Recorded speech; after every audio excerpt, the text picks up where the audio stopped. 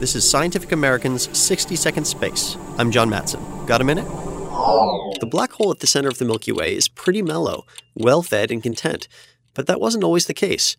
Black holes flare up when they consume large gulps of matter.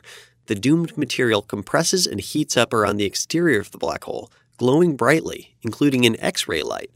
Researchers in Japan used an X-ray telescope on the Suzaku satellite to scan the region just south of our galaxy's black hole, and they located what might be the remnant of a past feeding frenzy. The research appears in the Astrophysical Journal. The researchers spotted a huge cloud of plasma, some 300 light-years long, containing highly ionized atoms. Supernovas could have energized the cloud, but it would have taken a lot of the exploding stars. The more dramatic possibility is that the Milky Way's black hole flared up about 100,000 years ago, heating and ionizing the plasma cloud. Recent studies have uncovered evidence for even more ancient black hole flare-ups, as well as outbursts as recently as 300 years ago. So it's good to live far from the galactic center, way out on our peaceful spiral arm.